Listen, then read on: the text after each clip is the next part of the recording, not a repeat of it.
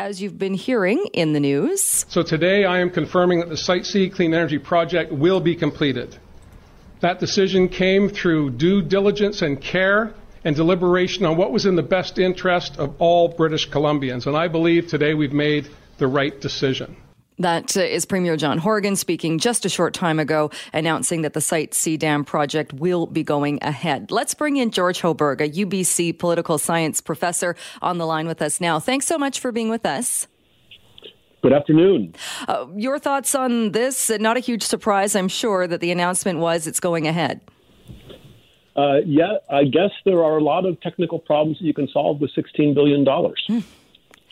Well, let's talk about the price tag a little bit, because we knew it was already over budget. The newer figure, now more than $5 billion over budget. And when the Premier was asked in several different ways earlier, how can we be sure it's not going to cost even more? He kind of danced around that a little bit. Yeah, because I think he knows that it will cost more. The most striking thing to me that is still outstanding about this project is that the West Moberly have a very serious land claim issue that their title rights have been infringed. And solving that problem is likely to cost a lot of money. And whether or not that gets counted in the Site C budget or some other budget, it's going to be more costly.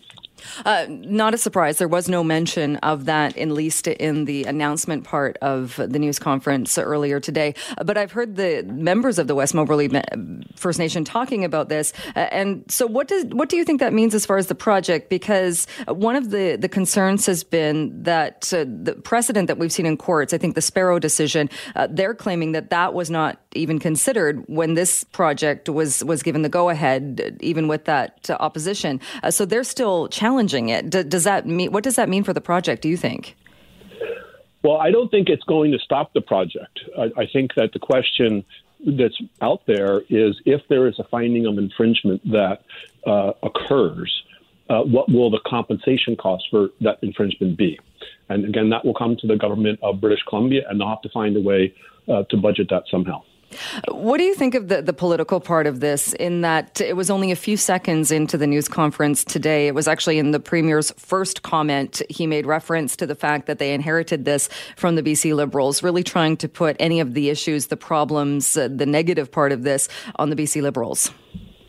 Yeah, I found that incredibly fascinating, because I remember very clearly the day that he so reluctantly, with his heavy heart, decided to continue with the project in 2017 after everyone thought that they were going to cancel it. So it was very interesting. But to his credit, I mean, Horgan knew then that what he was essentially doing is buying political ownership over the project, and he was now going to be responsible for dealing with the consequences of cost overruns and other problems. And he did that effectively today, I thought. He also knew that he couldn't be in a position where he would still need the support of the Green Party to go ahead and make this announcement today. Yeah, I mean, he did go ahead without the Green Party support last time, and Andrew Weaver decided not to force an election over it because he had bigger climate issues. But the political implications of it are very interesting, in part because another thing that Horgan knew is that if he were to say no, the cost of saying no would have also been huge. They would have lost all the money they put into the project, and they would have to pay very significant amounts to buy out contracts that have been let to construction firms, and also to remediate the site. Plus, they'd have to replace the power that we were anticipating coming from that, and that would also be expensive. He did mention that as well, saying that part of the reason that the costs have gone up is because of the pandemic. He did say if it was cancelled, BC would be out billions of dollars, that those costs that you just mentioned, and putting about 4,500 people out of work. It seemed like in that sense, the pandemic kind of worked in his favor, because who wants to be the person that while we're dealing with this pandemic, then puts a bunch of people out of work? Yeah, so it's a very complicated issue, and it reveals a lot of the political context within which the NDP government works, including the fact that they have strong support from unionized construction workers. There's so much talk of challenges of people who are opposed to this for environmental reasons, people saying we don't need the power, other making arguments that when this does come online, much of the power will be exported. It's not going to be a benefit to British Columbians. But then we also talk about the fact that we are going to be shifting to this type of power even more in the future. I mean, we have cities that are saying only electric vehicles will be allowed. Will this be something that is needed, or is this something that is needed by British Columbia? I actually think it's incredibly important, not just for British Columbia, but for Western North America. As an energy project, it's a wonderful project if we can ever get it built, because the special thing about big dams is that they allow you to store electricity very inexpensively and then dispatch it whenever you need to. So if we get better connections with Alberta, that is high voltage transmission line connections, we can help them firm up the wind power that they're going to be putting they'll be installing to replace the coal plants they're shutting down. We could also export that power to the Pacific Northwest and, in fact, all of the Western United States, because we're all part of the same big transmission grid. So it may not be used all the time directly in British Columbia, but even so, it will benefit British Columbians because those other jurisdictions will be paying us for that electricity. All right. George Hoberg, we'll leave it there for today. Thanks so much for joining us to talk about this. Thank you. George Hoberg is a UBC Political Science Professor. Thanks for being with us. A lot of people calling the buzz line and talking about the Site C Dam, the project going ahead. Not a huge surprise to a lot of people. We now know, though, it is going to be more than $5 billion over budget and not completed on time, given the first timeline of the project, but at least a year down the road. Let's bring in Tom Shypitka, the BC Liberal MLA for Kootenay East, the Energy, Mines and Low Carbon Innovation Critic. Thanks so much for being with us. Oh, thank you, Ms. Bennett. You've got an easier name to pronounce than mine. So you know what? I was practicing it before because I hate mispronouncing people's names, and I think I did bungle it, so my apologies. Well, I've been called a lot worse. That's okay. Well, thanks for joining us and talking about this. What are your thoughts on the announcement today? Well, I mean, the announcement that the project will proceed is good for me. I think a lot of British Columbians as well. It's going to provide clean, green, and renewable power for the next 100 years or so. It'll fire up new industry and also homes and businesses for 450,000 residents. So it's a good thing, and it's a good day for that. However, what's not so great is obviously the ballooned cost to $16 billion, where it's essentially a doubling of the project cost since it was first announced in 2017. So not great there.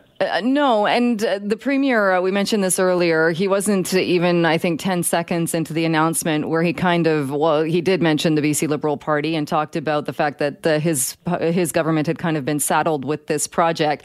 We didn't hear exactly where those cost overruns are or where they're coming from. We do know that some of them are because of this pandemic, but not all of them. And that certainly has people concerned that that this isn't the last of it, that we're going to see even more ballooning costs.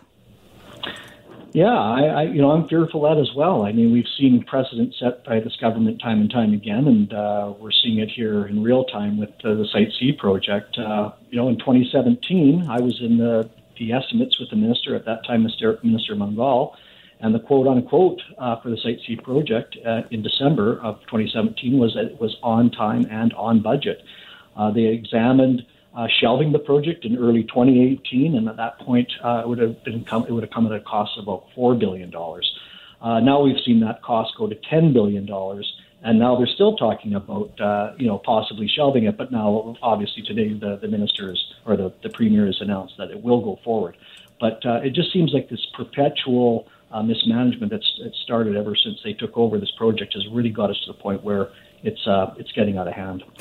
Does the Liberal Party, though, or the BC Liberals, the governing body at the time, do they not bear some of the blame in that there were things that happened as far as geotechnical reports and issues with the ground and issues with the construction that happened years ago? Yeah, well, those geotechnical issues were realized in 2018. As I said before, on time and on budget means just that. At that point, it was about $8.58 billion for the project. We were about a quarter of the way in, or not even quite a quarter of the way in. The BC NDP took over government. They examined it. They platformed on it. I mean, we saw, paddling for the peace and shutting this down as their platform. So they looked at that, and they took it upon themselves to say, well, we're going to go ahead with this project. And now today you're seeing, all kinds of glorious accolades being brought to this project. You've heard Ralston saying, this is great for BC, this is going to, electrify our economy and this and that. So they can't have their cake and eat it too. Do they want the project, or do they not want the project? They've taken it on, and they bear the brunt of responsibility here. The West Moberly First Nation has filed a legal petition. They are challenging this as far as saying they're not on board with this, and they feel that going ahead with this dam, that the case has not been made that the need for the dam outweighs the rights of the West Moberly First Nation. This is something also that dates back several years. So what are your thoughts on the fact that there are still these challenges? Yeah, and it's unfortunate. That speaks to transparency of government. That speaks to where has the communication been with the West Moberly up until this point? Why is it coming to the forefront now? Transparency and accountability is a big thing in government, and we just haven't seen that with this government on this project and many other things. So I think those concerns are going to be brought to court next year, I believe, with the West Moberly. And we'll see how government responds. But they have to identify issues, of course, with our First Nation partners for sure. Transparency has been a big issue as far as reports that have been prepared by special advisors, government commission reports that I think the public would like to see the details and would like to have been kept informed throughout the process. That hasn't happened. But what do you think about transparency in general and what British Columbians should be able to see? Well, this project represents the largest public infrastructure project in our history, and now it's twice as big. And it's owned by the people of British Columbia. So the people of British Columbia need to see. The government needs to be transparent. We've had a report from Peter Milburn. We knew that there was geotechnical issues back in 2018. We've never seen the details of those. We've had BC Hydro quarterly reports that have been not there. I mean, Minister Ralston is asking for those reports, but those have not been presented. And we've seen the Peter Milburn report until today finally rear its head after months being in NDP hands. So, I understand the NDP are upset at this, but the people of British Columbia need to be informed. They need to be, government needs to be transparent. And what do you say to people who are opposed to the dam, saying that we don't need this project, that British Columbians don't need it? And they put some of that, obviously, on the Liberal government, the previous Liberal government as well. Well, you can see how long these projects take. They don't happen overnight, and we have to assume that we will be in bigger demand of power in the future, and not only just power. BC can really be proud that we're about 98% green and clean on our energy production here in BC, not like a lot of jurisdictions in the world. So this project is good for many things. It identifies a demand that we're going to see in the future. We're talking about shipping LNG to Asia, and through that we need to electrify that industry. That's going to come at a big cost electrically in the province. So we need to identify things down the road. And as I said, this project isn't for now. It's not for tomorrow, but it's for 100 years from now. So this is a legacy that we will leave behind. Unfortunately, with what way government has done this, it's leaving a bad taste in a lot of people's mouths. All right. So we're going to leave it there for today. Thank you so much for joining us. Appreciate your time. You bet, Jill. Thank you. All right. That is Tom Shypitka, BC Liberal MLA for Kootenay East and the Energy Mines and Low Carbon Innovation Critic. Well, some big news when it comes to COVID-19 vaccine. Earlier today, it was announced Canada has approved the Oxford AstraZeneca coronavirus vaccine. That makes it the third vaccine officially authorized in this country, following Pfizer and Moderna. Let's talk a little bit more about this and what this means as far as the fight against COVID-19. Dr. Horacio Bach, an adjunct professor with the Division of Infectious Disease at UBC, is joining me once again. Great to have you back on the show. Thanks so much. Thank you so much for having me. How much of a game changer is it that we now have this third vaccine approved? I think they are fantastic news, and then we are including now a third vaccine, the vaccination. Canada secured 20 million doses, and this vaccine should be administered also with 2 doses. So basically, we can cover 10 million people. That is very important for our population. And it sounds like this vaccine as well doesn't require some of the storing temperatures that we had earlier issues with the Pfizer vaccine. Is it a more hardy vaccine?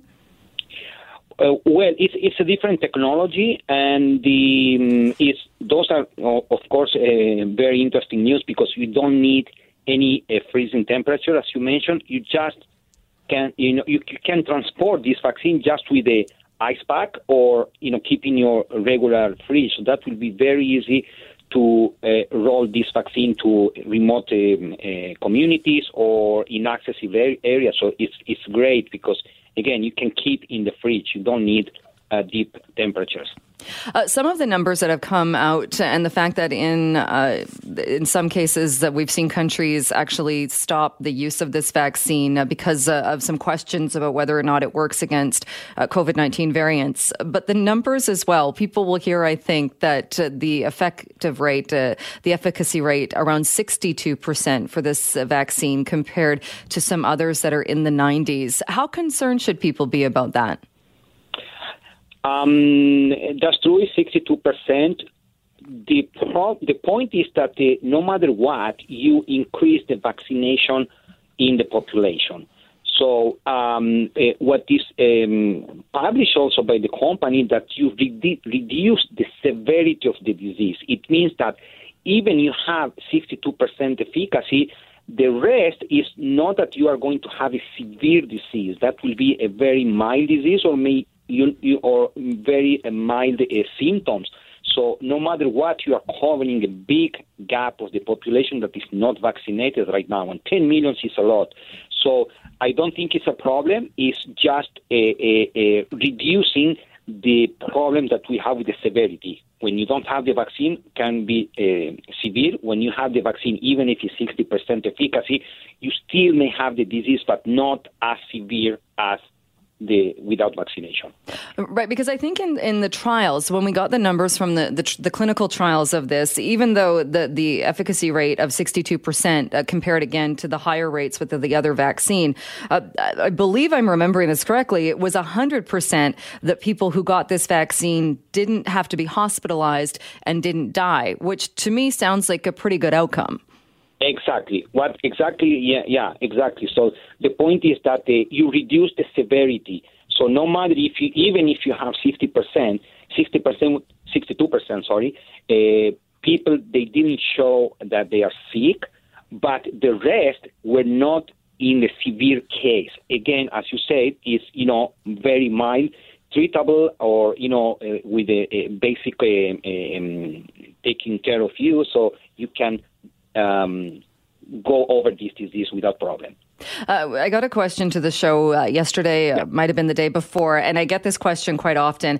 So in this scenario, does it matter which vaccine you get for then? Because, and in that case, what we're just talking about, you still can get COVID-19, but it's not going to kill you and it's not going to put you in the hospital. Can you also, though, still then, even though you've been vaccinated, then can you pass it on to other people? Yes, that is something that was studied, and that you are vaccinated doesn't mean that you cannot be transmitting the virus.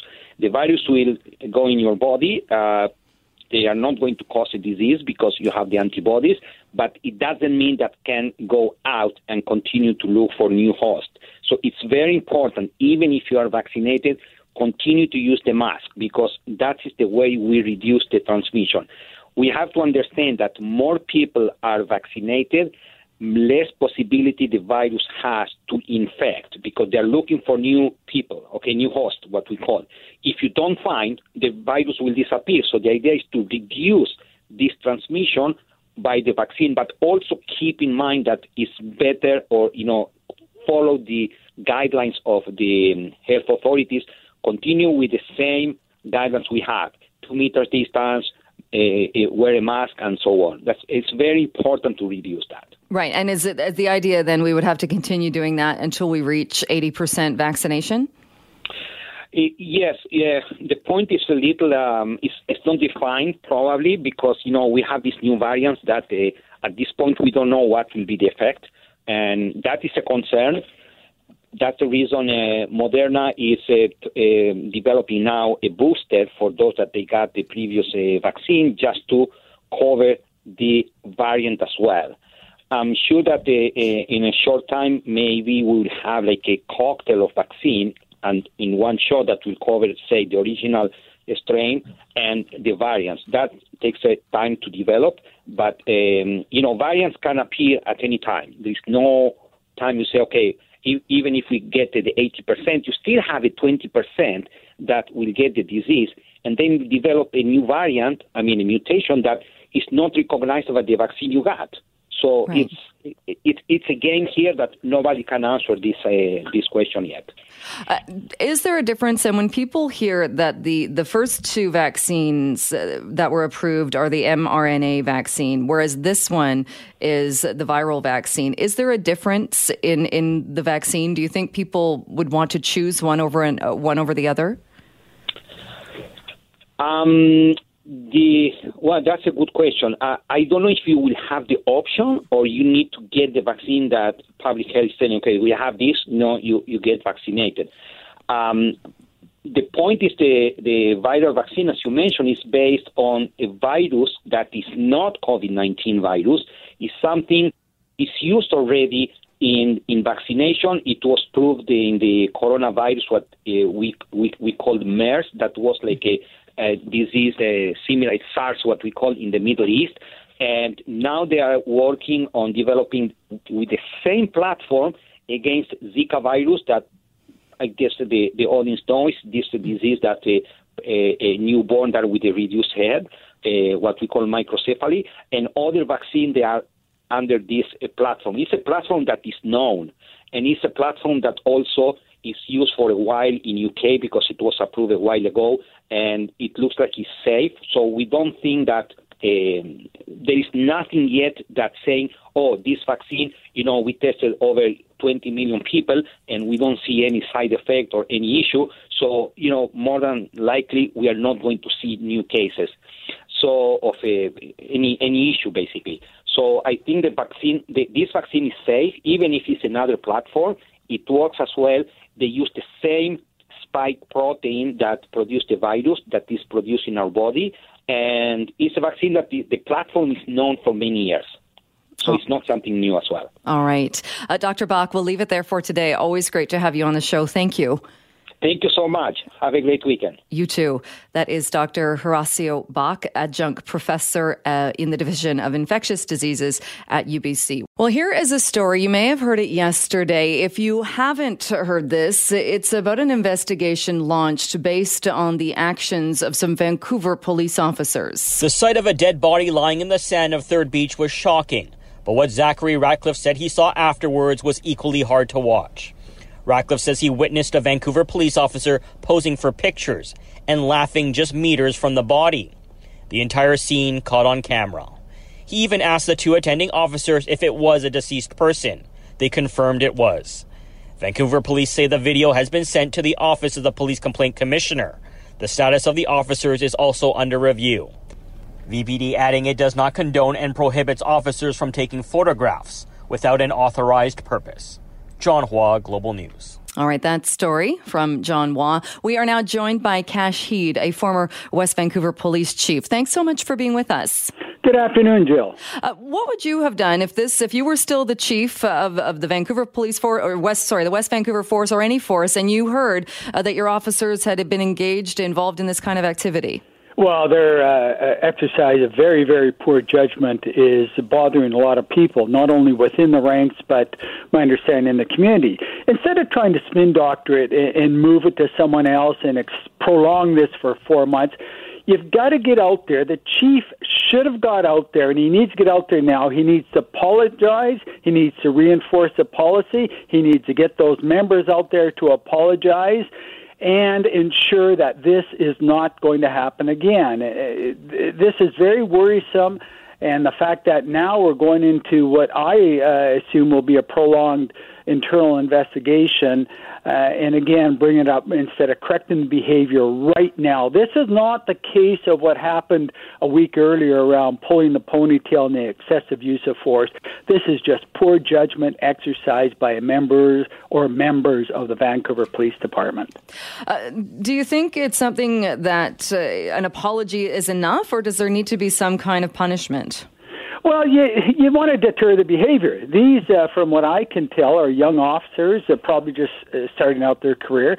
We've got this phenomenon taking place in policing with a lot of our young officers that are really caught in this tech environment, and they create these chat groups. And what I've seen is some of these images are shared in these chat groups, which police leaders have to get a hold of, and they have to ensure their strict policy is actually followed by people. So if, in fact, you've got this policy, reinforce that policy, and if members do not follow it, then you've got to use progressive discipline in this respect.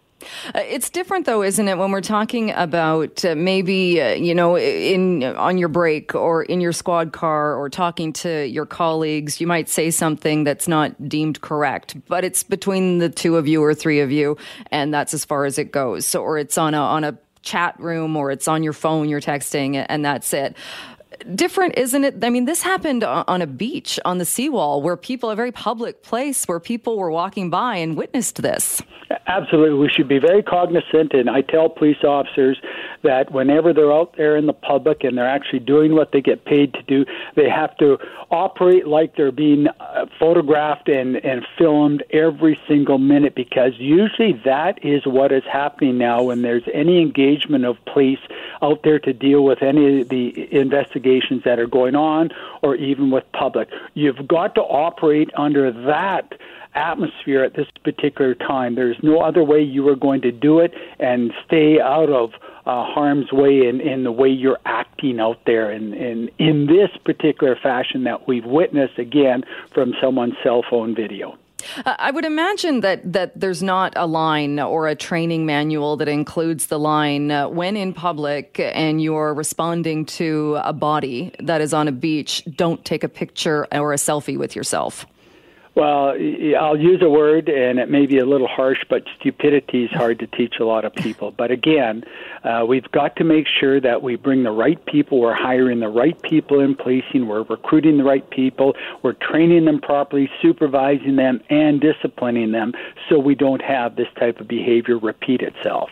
I think people will look at this particular scenario, and because it did happen on a public beach beside a very busy seawall, one of the questions that raises is, well, if these officers are doing this in a place where they know it's very likely someone's going to take a photo or video, what else are they doing, and what are they doing when people can't see them? Is this another reason why we should be considering body cameras for police officers when they're on duty?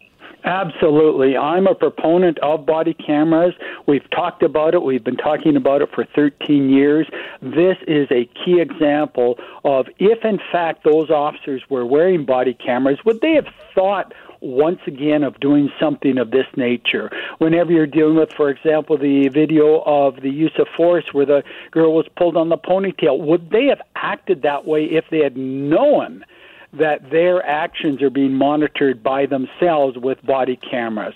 Body cameras have such a great utility in policing, not only to ensure there is proper use of force, proper behavior of our police officers, but the gathering of evidence. So we heard the Prime Minister about a year ago talk about the fact that we were going to outfit our police officers, the RCMP, the federal force across Canada. We've heard other jurisdictions talk about it, but we've had very little movement except in Calgary, who has it. Toronto is looking at it, and Jill, the bylaw officers in Burnaby are going to be outfitted with body cams before we have any police department in British Columbia outfitted with them. What is the reluctance then? What is the argument against them? Police leaders will use the excuse that it's costly, and I tell them all when I'm talking to them that you've got to look at the costs of not doing it, and I think that has been the apprehension moving forward on it. We've heard about the lack of policy, but there is policy in place. So they're running out of excuses going forward. So we need to ensure that we have, for example, these boards that are really in tune to what is going on, the value of having this piece of equipment for their officers, and in the long run, you will garnish those economies of scale on the budgeting side of it by the use of this technology.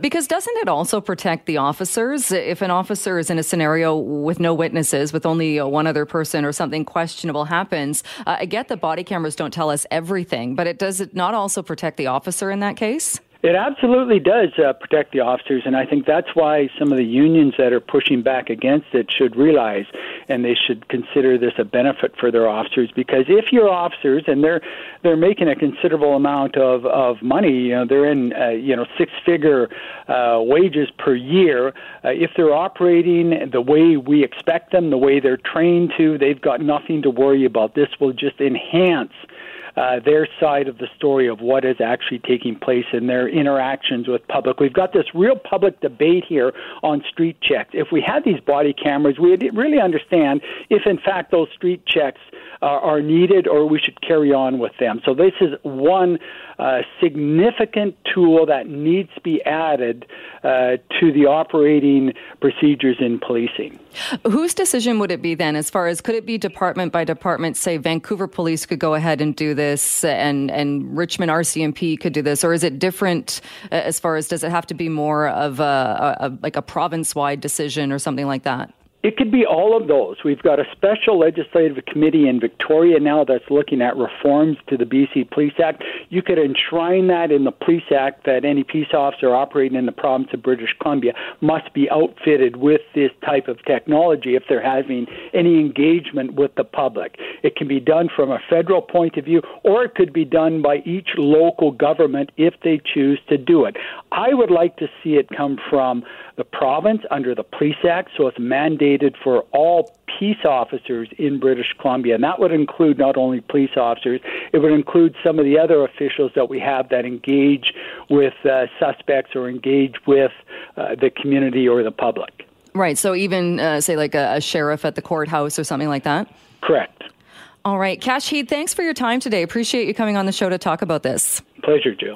That is Kash Heed, former police chief in West Vancouver. Thanks for being with us. Well, taking a look at some new research. It was done by Research Co., and it has to do with dog owners in BC, saying they are more likely to have acquired a pet for recreational purposes, things like exercising, walking more. We've certainly heard about that during the pandemic. And this poll also looks at where Canadians and British Columbians in particular get their pets, whether they go to a breeder or to a rescue or to some other kind of animal shelter. Some interesting findings. So we wanted to talk to an expert about that. Eileen Drever joins me now, Senior Officer of Protection and Stakeholder Relations at the BC SPCA. Thanks so much for being with us today.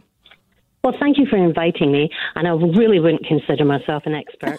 I've been with the BCSPC for 40 years, so I can compare figures from 40 years ago till now. All right. Well, that's expertise that not everybody has, for sure.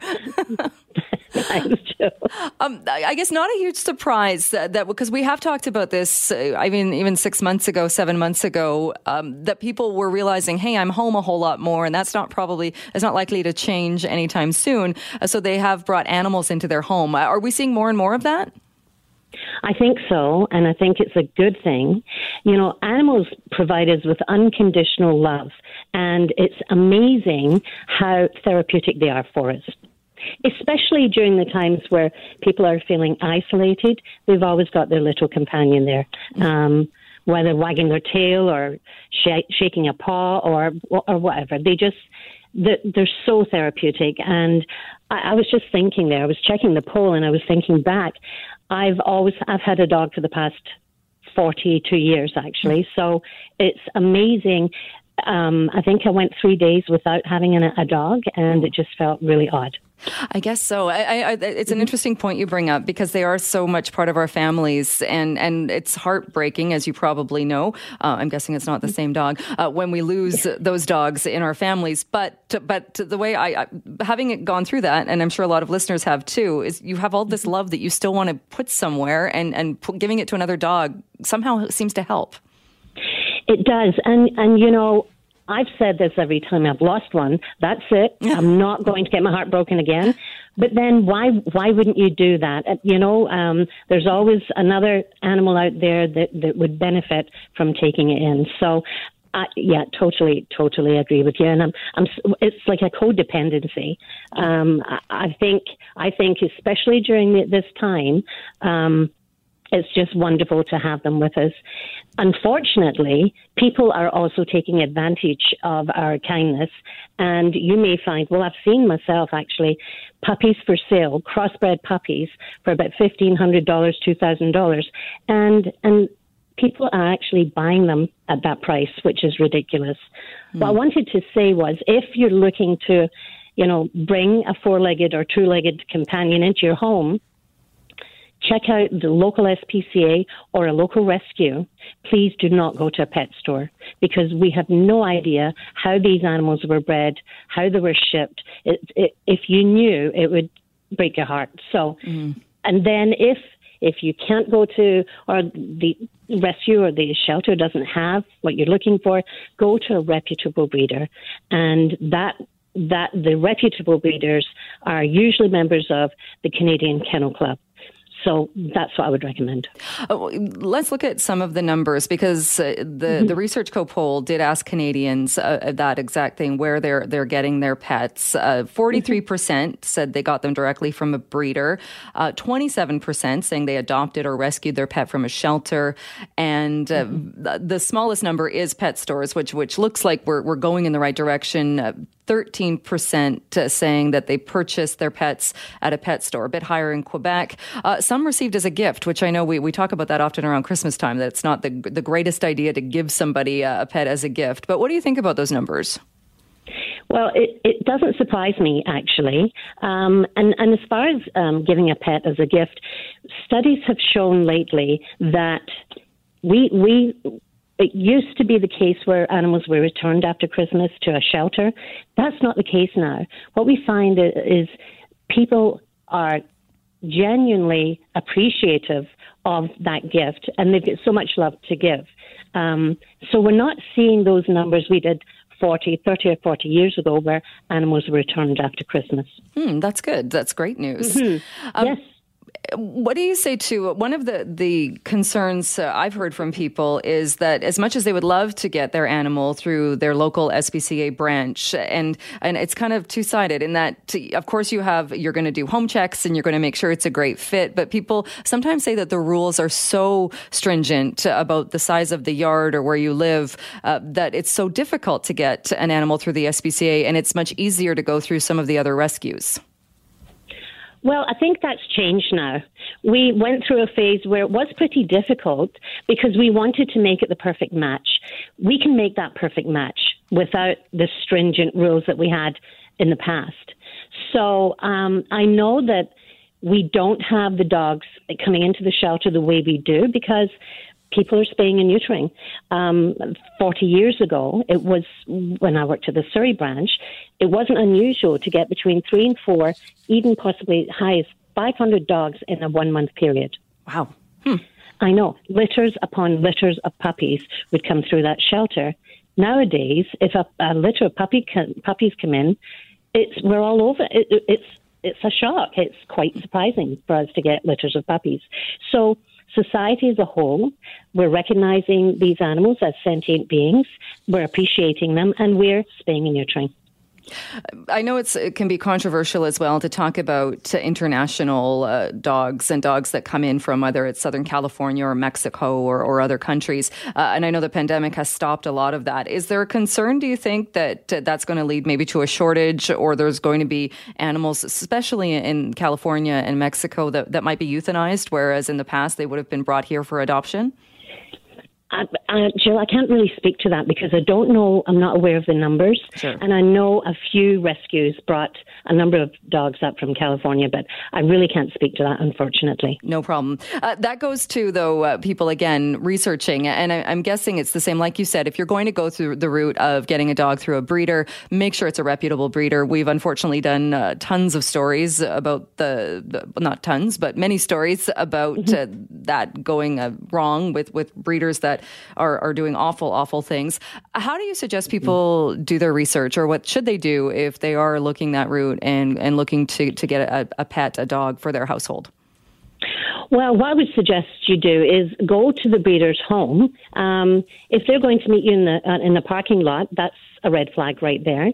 But go to the breeder's home, ask for references from other people that have adopted or purchased a puppy from them, and make sure you see the mom and the dad. And you don't want to go to a breeder who's constantly breeding their dogs. So again, if they're registered with the Canadian Kennel Club, that's a good sign too. And would you put purchasing dogs off various websites, is that kind of in the same boat as going to a pet store? Absolutely. Absolutely. It's really, really heartbreaking to think of dogs being continuously bred in barns in dank circumstances. And, unfortunately, people will go into these places and rescue the animal from this situation, when indeed all we're doing is enabling these individuals to continue on and make lots of money and probably not declare it to Revenue Canada. I know it's tough, isn't it? Because people think they're doing the right thing in rescuing these dogs. But like you said, it's just opening up the space or keeping it going. Absolutely. There was something else, if you don't mind, I'd like to mention. If you're looking for a dog trainer, the BC SPCA, we have an animal welfare accreditation program, and as you know, dog trainers are not regulated, so they can call themselves a dog trainer without any education and advertise themselves as such. The BCSPCA, our animal kind, we want to make sure that people are using the most humane and kindest methods of training a dog. If you go to our website, you can see a link with all the accredited dog trainers online. Is really, really valuable. No, we don't need to reprimand a dog and choke a dog out. And actually, some of the training methods are just horrific. So please, if you're looking for a dog trainer, go to our website and you'll get a referral to a number of dog trainers in the Lower Mainland that have been accredited. All right. Very good advice. Eileen, thanks so much for joining us to talk about this today. Appreciate it. You're very welcome. Take care. You too. That is Eileen Drever, the Senior Officer Protection and Stakeholder Relations at the BC SPCA. Some really interesting numbers, and these all coming from that Research Co poll, taking a look at what Canadians have been doing when it comes to pets, particularly getting dogs during the pandemic. Well, workers at a local hotel, this hotel located in Richmond, it's actually one of the federal quarantine hotels, they could possibly go on strike. And joining me to talk a bit more about this is Stephanie Fung, spokesperson for Unite Here Local 40. Stephanie, thanks so much for being with us. Thanks so much for having me. What's happening here? We're talking about the Pacific Gateway Hotel in Richmond. It's near the airport for people that aren't familiar with it. What's happening with the staff there? Right. So last night, Pacific Gateway hotel workers voted 91% in favor of strike action. The workers voted to strike after the hotel followed through on its threat to terminate laid-off workers, including women with decades of service. And like you said before, what's really important to note is that this is a federal quarantine hotel. So when the pandemic struck last March, the federal government took over the hotel, brought in the Red Cross to replace and perform similar job duties that these hotel workers were doing. And the hotel has so far not committed to calling back their pre-pandemic workforce, but instead has been terminating hotel workers. So this is a hotel then that's been used as a federal quarantine site. It's not one of the new ones that was brought online with the travel rules changing on the 22nd? Exactly. So since March 2020, the hotel has been taken over by the federal government for for quarantine. Right, which when you hear that, people would probably think, well, wouldn't that mean that there are more people staying there? Because we know hotels haven't been near capacity with people not traveling. So you would think that that would lead to more guests staying there, and there would be the opportunity for more work. Exactly. It's clear that the hotel hasn't been closed at all during this entire time. It's still open for business. So that's why we're questioning why hasn't Pacific Gateway committed to ensuring that hotel workers can be called back to work when the industry recovers. So how many workers are we talking about that are waiting or have been waiting to be recalled? There are 150 people who are at risk of losing their jobs, and they're waiting to be recalled back to their work. And if they're concerned that the hotel is going to go away and just terminate, or going to go the route of terminating them, is there concern that if the workers go on strike, that the hotel could go ahead and do that anyway? Workers are prepared to go on strike if, they're here. These are their careers, and they're willing to do whatever it takes to protect their jobs and make sure that they have jobs to go back to when the industry recovers. And at this point, then, what are the main issues? The fact that they haven't been recalled, that the federal government has taken over this hotel, or are there other issues as well that have led to this pretty strong mandate, the 91% vote for strike action? Yeah. So one reason, the hotel has been open, has been doing business. When the pandemic struck, it was taken over by the federal government, and another thing is that the dozen of workers who were terminated in February were just terminated without any cause. The hotel said there's no more business. It's not feasible to hire back the workforce. But we know that there's a vaccine on its way. The industry is definitely going to recover. And we believe that Pacific Gateway is using the pandemic as an excuse to fire these workers and replace them with cheaper hires. And workers need jobs to go back to. They need that for the recovery. And most of these are women and immigrants. And, the government says we're in this together, but what's happening now is that the hotel industry is taking over. It's taking advantage of the pandemic to get rid of its long-term workers. And is the concern mainly or solely with Pacific Gateway, with the hotel ownership itself, or are there also concerns that because this is a quarantine hotel and the federal government has come in with Red Cross workers, that move in itself has also displaced workers? The federal government brought in the Red Cross to replace hotel workers, and asked them to perform similar job duties. And this has also displaced the pre-pandemic workforce. So we see the federal government as having some sort of responsibility as well in displacing these hotel workers.